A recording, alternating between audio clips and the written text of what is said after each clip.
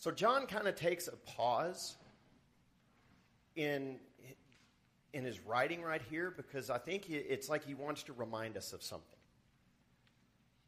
Because when we step back and think about the enormity of what the gospel does, sometimes we get caught up in the weeds. We don't see the forest for the trees. We kind of lose the big picture. And when we do that, we kind of lose a little bit of, wow, the wonder of what the gospel is all about. When's the last time you really just thought about, wait a minute, God has remade me. He created me, and then he recreated me in Christ. Now, a lot of this requires faith right now. We don't see a lot of what it is, and yet we do experience the love of Christ in new and different ways in life that will only continue to grow until we're in his presence. And so John kind of pauses, and it kind of can feel like it comes out of nowhere with the way he starts talking, but he starts talking about God's transforming love. And I mean that, transforming.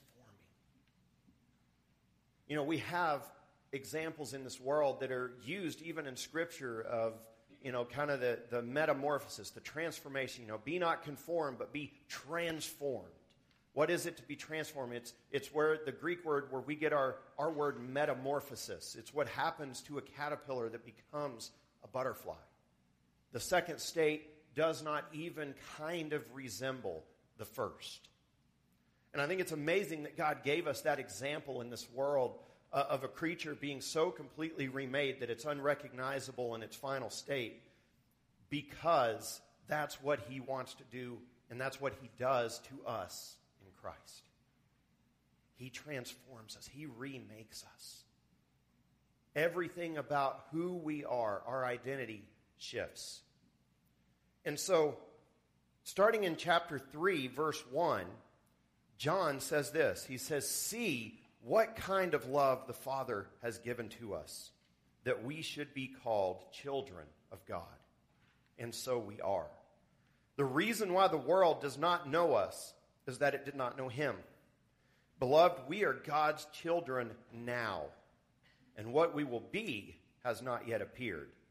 Because we know that when he appears, we shall be like him, because we shall see him as he is. And everyone who thus hopes in him purifies himself as he is pure." I'm going to be honest, I probably went overboard trying to put this sermon together because there's so much. It's just 3 verses, and yet he touches on some of the most profound and amazing and exciting aspects of our faith in this passage. And it's one of those sometimes we can read by it and like, oh yeah, okay, we're children of God, and we don't really think about what that means. Because he says, see what kind of love the Father has given us that we should be called children of God. So when I mention the gospel, when I say the gospel of Jesus Christ, what comes to your mind first? Forgiveness? The cross, sacrifice? See, for John, he talks about God's love, and he goes straight to the fact that we are now called God's children. That we were adopted into the family, and that basically God's love defines us entirely. His love. He defines us in every single way. He says again, see what kind of love the Father has given to us, that we should be called children of God. And he says, and so we are. Reality has shifted for him. And he wants us to see that as well. He wants his readers to understand the monumental shift, the transformation that has happened. You see, so far in this book, John has been hammering on the truth of love being at the core of everything we do, right? He's talked about so far the idea that he's repeated it, that, you know, if you hate your brother, then the love of Christ isn't in you. That if we don't love one another, then we're liars and the truth isn't in us. he keeps telling us that we should be loving. And it's like after he's written for 2 chapters about how loving we should be to each other and to others, it's like he pauses and he's like, and here's why. Because God has so loved us that we have been transformed into his children. Now, how many of you in here know you look like one of your parents? You know, people see and they're like, oh, you're clearly with him or her. Or, you know, I mean, it's just obvious. People know you and they're like, yep. That's exactly what he is getting at in this passage, is he's saying we are God's children, and the mark of God on us should be so strong that the love that he has used to transform us should be shining to those around us. It should be unstoppable. And so John now pauses because he wants us to see that depth of love that we have received. And so first, John says that the Father has given us his love. Notice that word right there, given. It's a gift.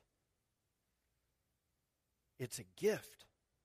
And you know, love, properly understood, should always be a gift. It should never be something that's earned, but unfortunately in our world, that's one of the things that happens, is that we find out so many times in life that, you know, we feel like our worth is attached to accomplishment or to pleasing others, or it's attached to other things that it shouldn't be attached to. And so John starts out and he says, see what kind of love the Father has given us. He has gifted to us. Now, what is a gift? A gift is that which is given freely under no compulsion, simply by the desire of the one giving the gift. They give because they want to give. Not because they have to give, not because they're required to give, not because they've been guilted into giving, but a gift, by definition, if it is truly a gift, is given out of the goodwill of the giver. And God has given of his love in such a way that we are called his children. I want you to think, just let that soak in for a second.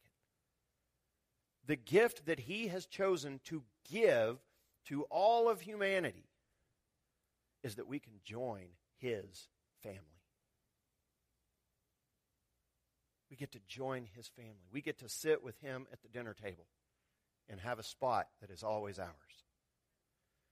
So, I want us to think about this because this gift is given free of charge. How is this given in, free of charge like this? How can his love be given so freely if he is holy and we are sinful? Let's talk about the most famous verse in all of Scripture for a moment, John 3:16. For God so loved the world that he gave his one and only Son, that whosoever believes in him should not perish, but have eternal life. We memorize that and we use it so much that I think we forget how revolutionary this passage is. There's a reason why when we get to heaven, we're probably going to find out that more people were saved by this verse than probably any other. Because it speaks to the heart of the matter, the truth. God gave so freely and so fully of his love to people so lost in sin that it cost the life of his Son, Jesus Christ. The only way for God's love to reach the whole world was through the sacrifice on the cross. And when that was the price that it was going to take, here's the good news: God didn't hesitate. What's it going to take to redeem the entire world, to pay the price for the sin of the entire world? That's the cost of your Son. Here he is. God gave of his Son. And so, God so loved who? The world. Everyone. Everyone. Think of this. You, me, your greatest enemy on earth. Your best friend on earth. Everyone. The love is given freely to those who will accept it. Now, think about this. The love is given freely. But when a gift is given, something else has to happen, and that is the gift must be received. I heard a story once of a father who bought his son a graduation present. Graduated high school, and his son had talked for years about wanting a certain model of car, and he had talked, and he was just certain that he would get that car for his graduation. And the way his dad had even kind of hinted towards it, he was just certain that this was what was going to happen. And then on his graduation day, his father presented him with a Bible and said, "Here is the greatest gift that I know to give you." And his son looked at it and was disgusted and threw the Bible aside and refused to talk to his father. Years went by, and his father passed away. And then he was going through his father's things, and he came across that Bible that his father had kept. And he realized that he had allowed something like this to come in between them, and that he had missed years of a relationship on a selfish desire. And so he grabbed that Bible, and he started to read it. And then one night as he was reading it, he came across a pair of keys in the Bible that said, "Congratulations, son. I love you." See, we have to receive the gift that has been given. But we don't get to define how we receive it. We have to receive the love of God as the Father gives it to us. And how He gave us that gift was through His Son, Jesus Christ, on the cross. The sacrifice of Jesus was God's way of writing a check that would cancel all of our eternal debt caused by sin. But we have to believe and accept that love for ourselves, and that is our act of cashing that check. And if we don't accept that for ourselves, if we don't receive the gift, then that's on us. It's not that God didn't offer it. It's that we didn't receive it. God has offered everything that we need. And so when we do put our faith in Jesus and we're born again, we receive that love. When we are born from above, we receive that love. And all of our sin, all of our guilt, all of our debt is paid in full through the sacrifice of Jesus Christ. But look, something even greater happens, and this is what I want you to grab onto today. 1 John 3:1, that we should be called children of God. You see, the Father says, "I want you. I want you. I don't need your accomplishments. I don't need your money. I don't need your reputation. I don't need anything. I just want you. And I want you with me for all eternity. And I've already paid the price. I've already bought your ticket. I just need you to accept it. I need you to understand that we are adopted into God's family. Something more than a legal transaction takes place. I think sometimes we talk about salvation so much as we're being forgiven our sins and everything that we almost talk about it like it's a trip to the DMV, you know? That we can go in, take care of business, and move on. But what he is telling us is that we are now adopted into God's family. God considers us family, and his love defines us. His identity that he gives us defines us for who we are. And we need to start looking at it in that sense of like, wait a minute, I've entered into something great. I've entered into something that is beyond just a transaction. I don't just say I'm good with God now. I got to say I'm family with God. He is my Father, and I'm going to be with him for all eternity. We are called sons and daughters of the Most High. So today, when you leave here today, if you have been born again, I want you to understand that as a Christian, you're a child of God. It's not just an upward calling of, hey, you need to get your act together. You need to act better. You need to do what's right and all of this. No, you need to live in the identity that God's given you as one of His children. And it's not because God's going to get mad and punish us if we don't. It's because of gratitude of like, look at what God has done for us. God sacrificed His one and only Son so that He could call you His son or daughter.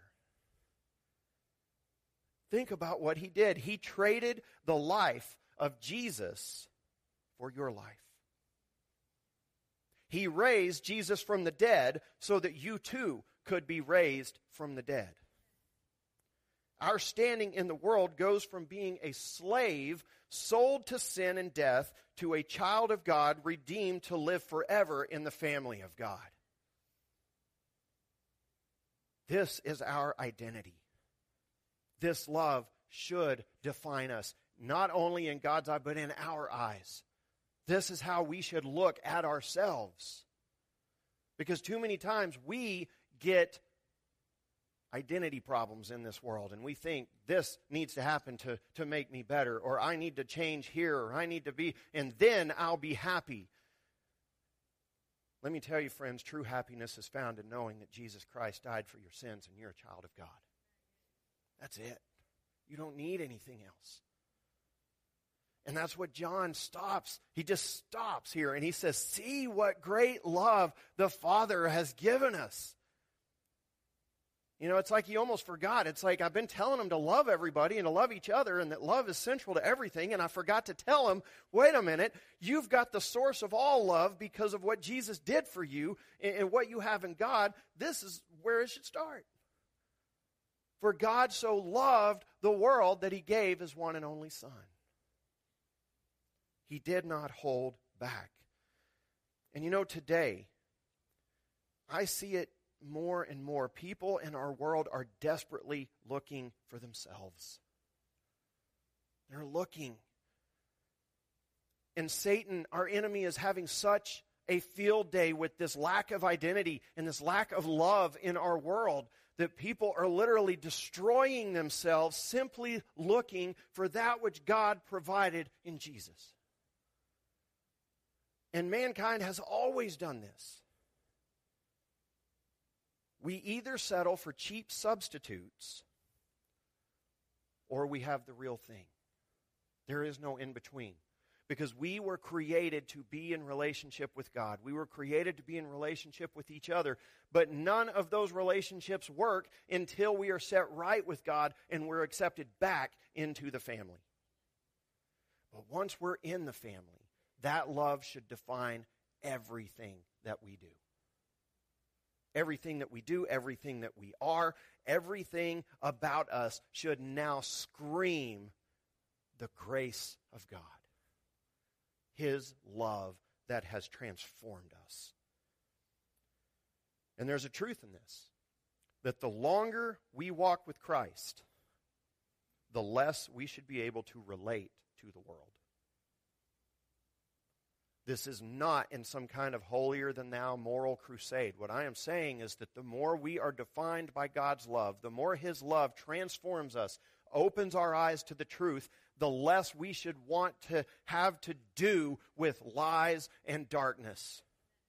It should repulse us. We should look at the world not in judgment, but in like, I don't want that. I know my God. I know who I am, and I don't want something messing that up. I don't want to sacrifice my well-being to fit into the world. I want to follow my God because He is the one who has remade me.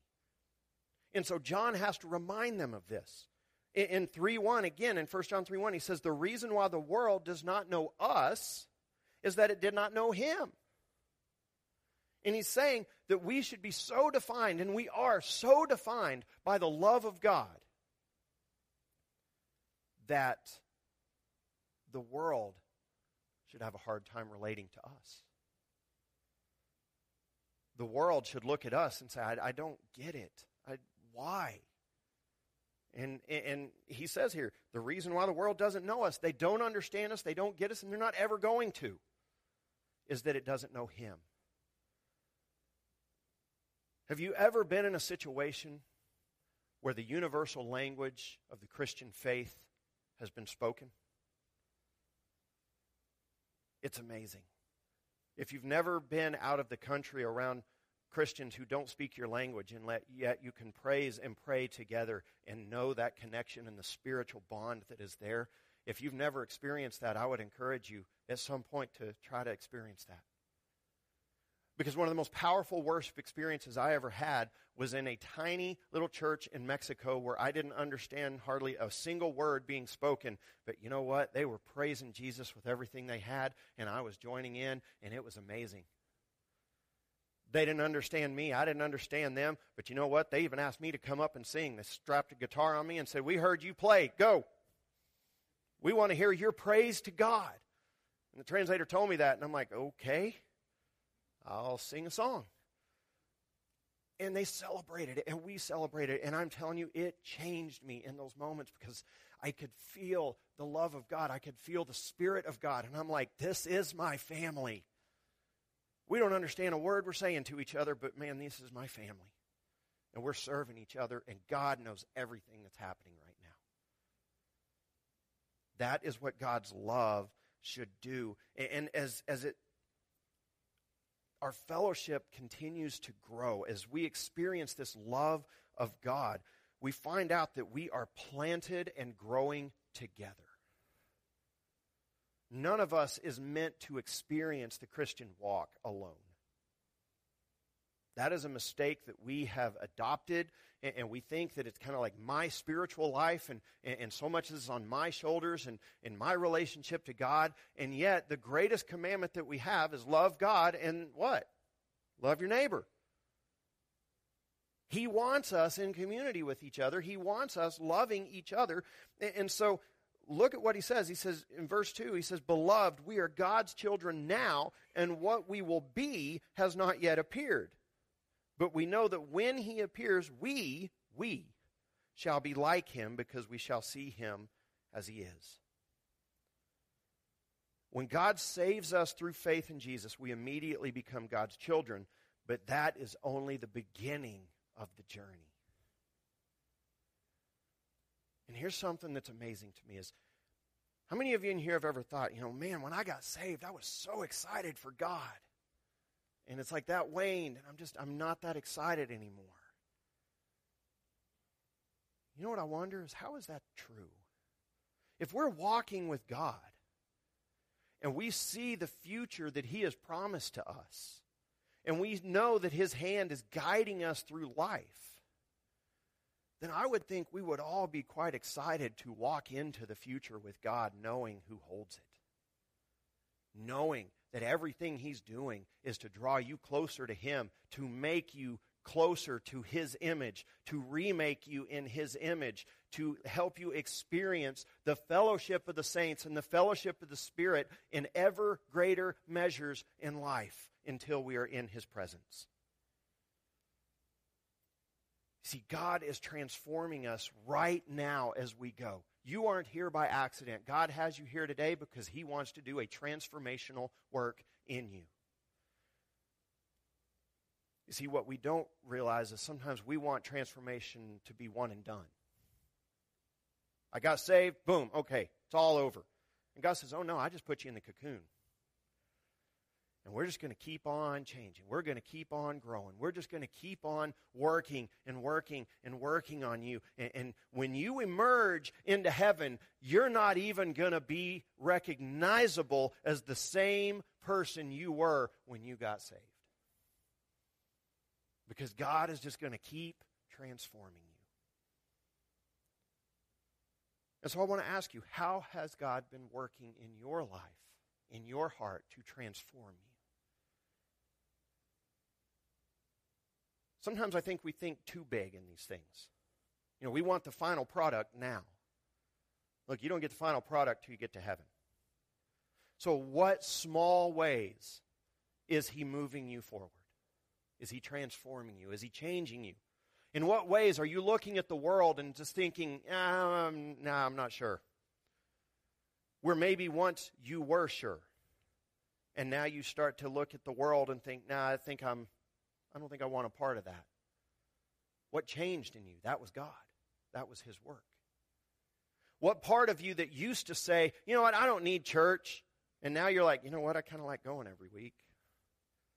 I like the people of God. I always feel better when I fellowshiped with the people of God. What changed in you? That was the work of God. That's the transformation. And the only time this gets kind of stuck is when we become stiff-necked and we dig our heels in and we start trying to tell God how He should transform us. Now, I know nobody else in here has ever done that, right? None of us has ever tried to tell God what our life should be. Even though He knows the future and He knows who He's turning us into and what He wants, we're like, but God, it should be like this. And I know nobody in here has dug in their heels and really actually tried to force that issue. Because we get in our head exactly how it should be, and we start to try to pursue it, and then it fails, and then we look, we're like, God, why did that happen? And God says, it's okay, I got you. See, there is this ongoing work of transformation in our lives. And it will always involve experiencing the love of God and the fellowship of God in the Spirit and in the saints. Always. Even when we look back on history at people like Martin Luther, who had started the Great Reformation, and we make, he's a hero. He wasn't the only reformer, and he certainly wouldn't have succeeded in what he did without the group of people around him that supported him in it. It was still a work of the body of Christ. And everything he does is going to do that. So listen to what Paul says in Romans 6, 5 through 8. It says, for if we have been united with Him in a death like His, dying to self, being born again, it says, we shall certainly be united with Him in a resurrection like His. We know that our old self was crucified with Him in order that the body of sin might be brought to nothing, so that we would no longer be enslaved to sin. For one who has died has been set free from sin. Now, if we have died with Christ, we believe that we will also live with Him. The emphasis for Paul here is that we must die to self through faith in Jesus to be made alive, but that in being made alive, we are participating in His resurrection. And I don't know about you, but when a corpse comes back to life under its own power, that's some crazy power. And he's saying that's exactly what's happening in us. In Ephesians, he says that power that raised Jesus from the dead is active within us. The same power, the same Spirit, the same animating Spirit of life that He is remaking us from the inside out. He is transforming us. And so, here's the key. In what God is doing in your life right now, He is making you into more than what you were. Now, you may look at me and say, Pastor, it doesn't feel like more. It feels like He is pruning everything that there could be, and I'm just a stem because He's cut everything else off. No. He's just taking away those things that aren't necessary for the journey. And what is going to grow in its place will be infinitely more beautiful than what was there. It will be infinitely more life-giving to others and infinitely more reflective of God's glory in your life. Yes, He will prune. He will tell us things have to go. But it is always a work of transformation that is literally taking us to a higher existence. Listen again to what he says in 1 John 3:2. We are God's children now. Not will be, now. You're His child. If you are born again, if you have accepted Jesus Christ as your Lord and Savior, followed Him in baptism, you are born again. That's it. You are in the family. And, I love this, and what we will be has not yet appeared. Anybody ever tell you, hey, I got a surprise for you? What is it? Oh, I'm not telling you. That's what God did right here. It says, what we will be has not yet appeared. But God is working to take us to that place. And then he wants us to have a frame of reference. He says, but we know that when he appears, we shall be like him because we shall see him as he is. Now, what is it that Jesus is right now? You see, we know we're walking with Jesus when we start becoming more like him. And I mean, there is no way around that. We should all be on a track that has us becoming more like Jesus. That doesn't mean we're going to all be uniform and all exactly the same. We're all going to become more loving. We are all going to become more graceful. We are all going to glorify God. We will continue to be individual members of the body using our gifts for his glory. But we will represent Jesus more and more and more. We will continue to grow. We know God's love is the source of our identity when we see ourselves as sons and daughters of the Most High. And so, when he says we will see him as he is, I want us to talk really quickly about the two great examples, there are more than two, that point us to this truth of Jesus as he is now. And that is the transfiguration and then part of the revelation of Jesus Christ in the book of Revelation. In Matthew 17, 1 through 8, we have this amazing moment where it says, and after 6 days, Jesus took with him Peter and James and John, his brother, and led them up a high mountain by themselves. And he was transfigured. That means he changed. He was transfigured. What they saw was not what he was, but what he would be, which is what he is now. That's what they saw. And he was transfigured before them, and his face shone like the sun, and his clothes became white as light. And behold, there appeared to them Moses and Elijah talking with him. And Peter said to Jesus, Lord, it is good that we are here.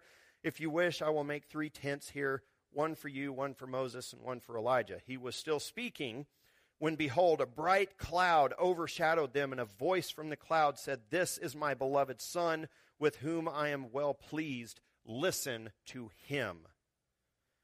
When the disciples heard this, they fell on their faces and were terrified.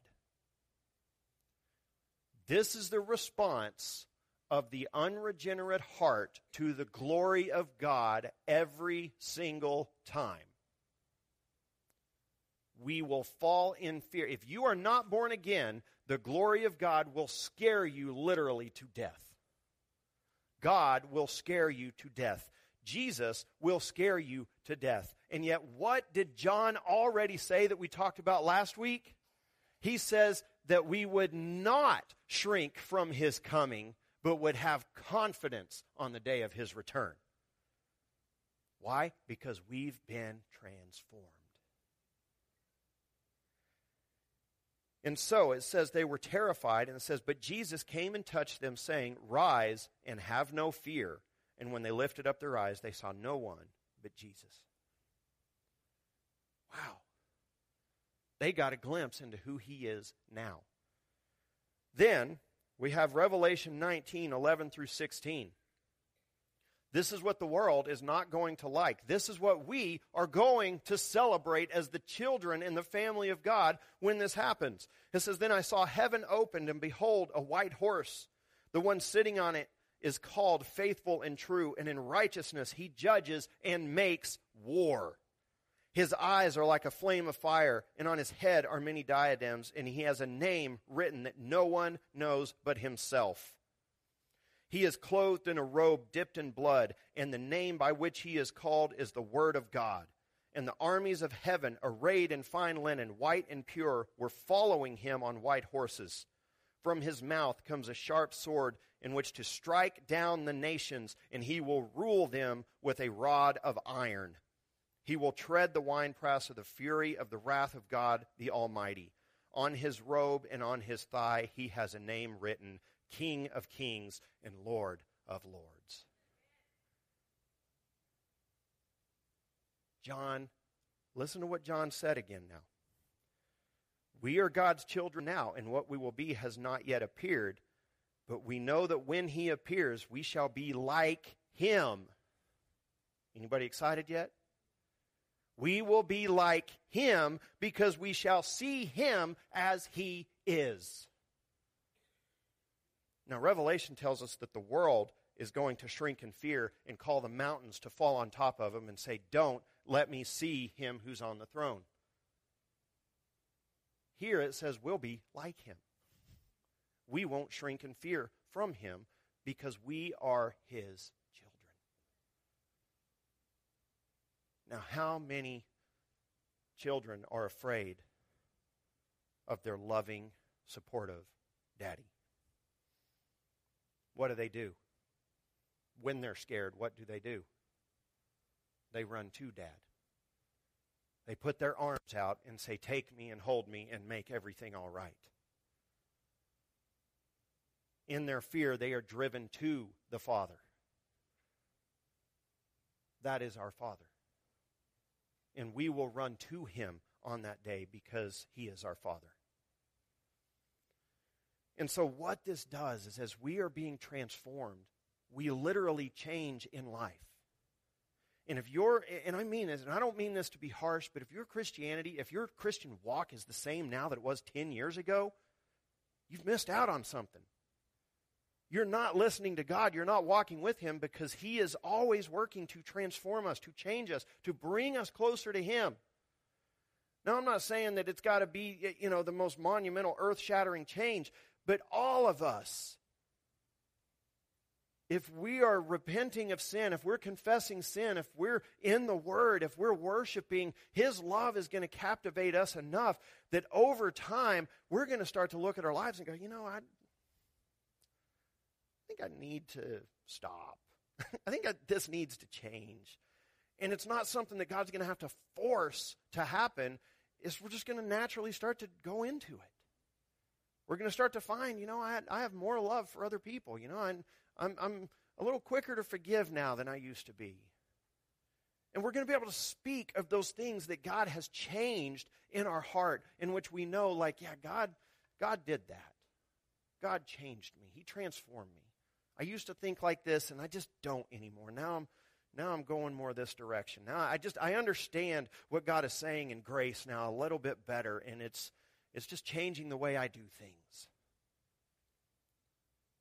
Don't think that it's got to be caught in the world of the dramatic, that I did drugs for 30 years and I quit overnight. That's those testimonies are great, but that's not most people. But the testimony of, I've just learned how to trust God. I've just learned how to trust him and not worry about things so much. You know what? That's just as big a testimony. I know I got some of you worriers out there. Hey, you don't have to worry. God's got this. And the more we believe that, the more growth leads to change. Okay, growth leads to change. A saying that I heard a long time ago and I love is that healthy things grow and growing things change. If it doesn't change, that means it's dead. It just is. Healthy things grow and growing things change. Is it completely unrecognizable in the short term? No, you see it. But, that tree puts a new ring on every year. That tree grows new leaves every year. It grows. It changes. And this is what John wants to assure us of, not in a condemning, you need to do this. He's saying this is what will happen when he says in verse 3, and everyone who thus hopes in him for his return, for his power, the one who puts their hope in Jesus Christ in all that he is as Lord of lords and King of kings, and everyone who thus hopes in him purifies himself as he is pure. He's saying we become more like Jesus. When you put your hope in Jesus, you become more like Jesus. And it continues to happen until that day when he returns, and it says we will be like him, which means there's going to be another great transformation that's going to happen. Inwardly, we've been remade. Spiritually, we've been remade. When he returns, physically, we're going to be remade. Can I get an amen? Physically, we will be remade. And it's such a simple and short phrase that expresses the truth of the Christian life. And everyone who thus hopes in him purifies himself as he is pure. We become more and more and more like him. And so today I want to ask, where is your hope?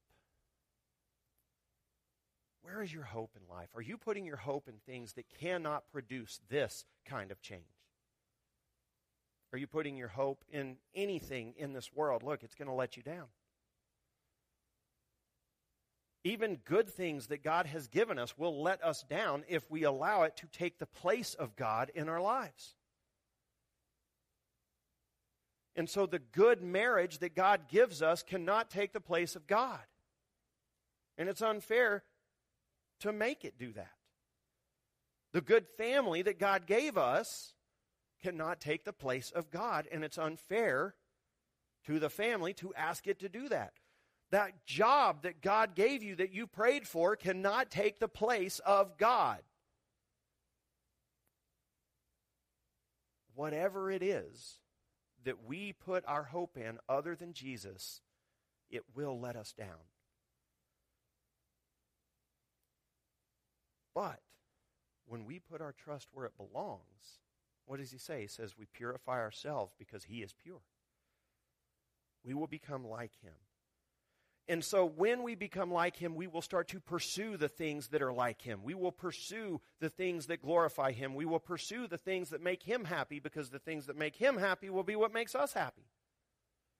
It will be the things that will fulfill us. And so I want to close with 2 Peter 1, 3 through 8, because this is what the Christian life should look like. It says, his divine power has granted to us all things that pertain to life and godliness, through the knowledge of him who called us to his own glory and excellence.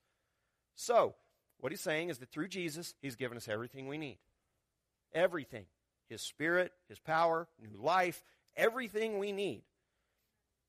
By which he has granted to us his precious and very great promises, so that through them you may become partakers of the divine nature. We will be like him when we see him, the divine nature. Having escaped from the corruption that is in the world because of sinful desire. They don't know us because they don't know him. The separation. For this very reason, here's what the Christian life should look like. For this very reason, make every effort to supplement your faith. To supplement, that means to add to it. It doesn't change our faith. We're not redefining our faith. We're not moving away from our faith. We are building on the foundation of our faith. Make every effort to supplement your faith with virtue, and virtue with knowledge, and knowledge with self-control, and self-control with steadfastness, and steadfastness with godliness, and godliness with brotherly affection, and brotherly affection with love.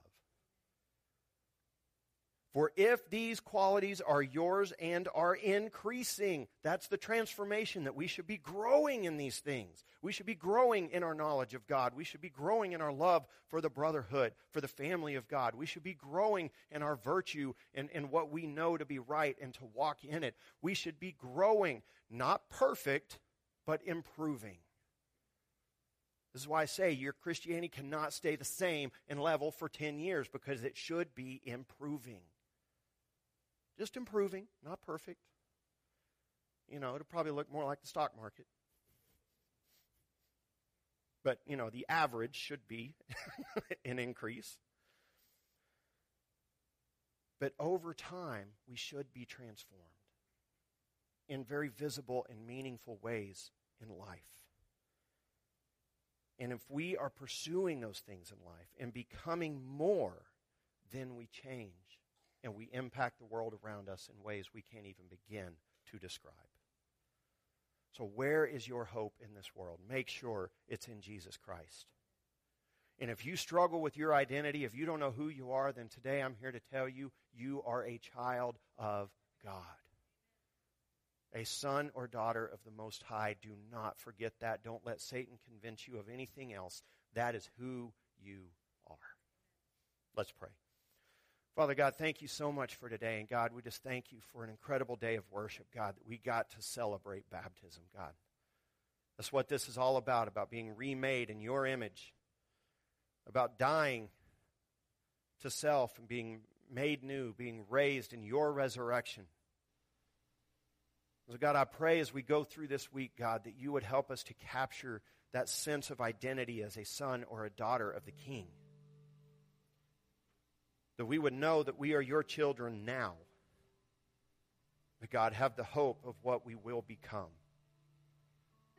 God, that we would supplement our faith with these things that we have read, God, with virtue and knowledge and self-control and brotherly love, brotherly affection and love, God, that we would grow and become what you want us to become, God. That is one of our focuses here at Grace Family, is what are we becoming? And God, I pray that we are becoming more like you. I pray that we are becoming a people who glorifies you in everything. Holy Spirit, we pray for your power in our lives, that we would be purified because we follow the one who is pure. God, it's in Jesus' holy name we pray these things together. Amen.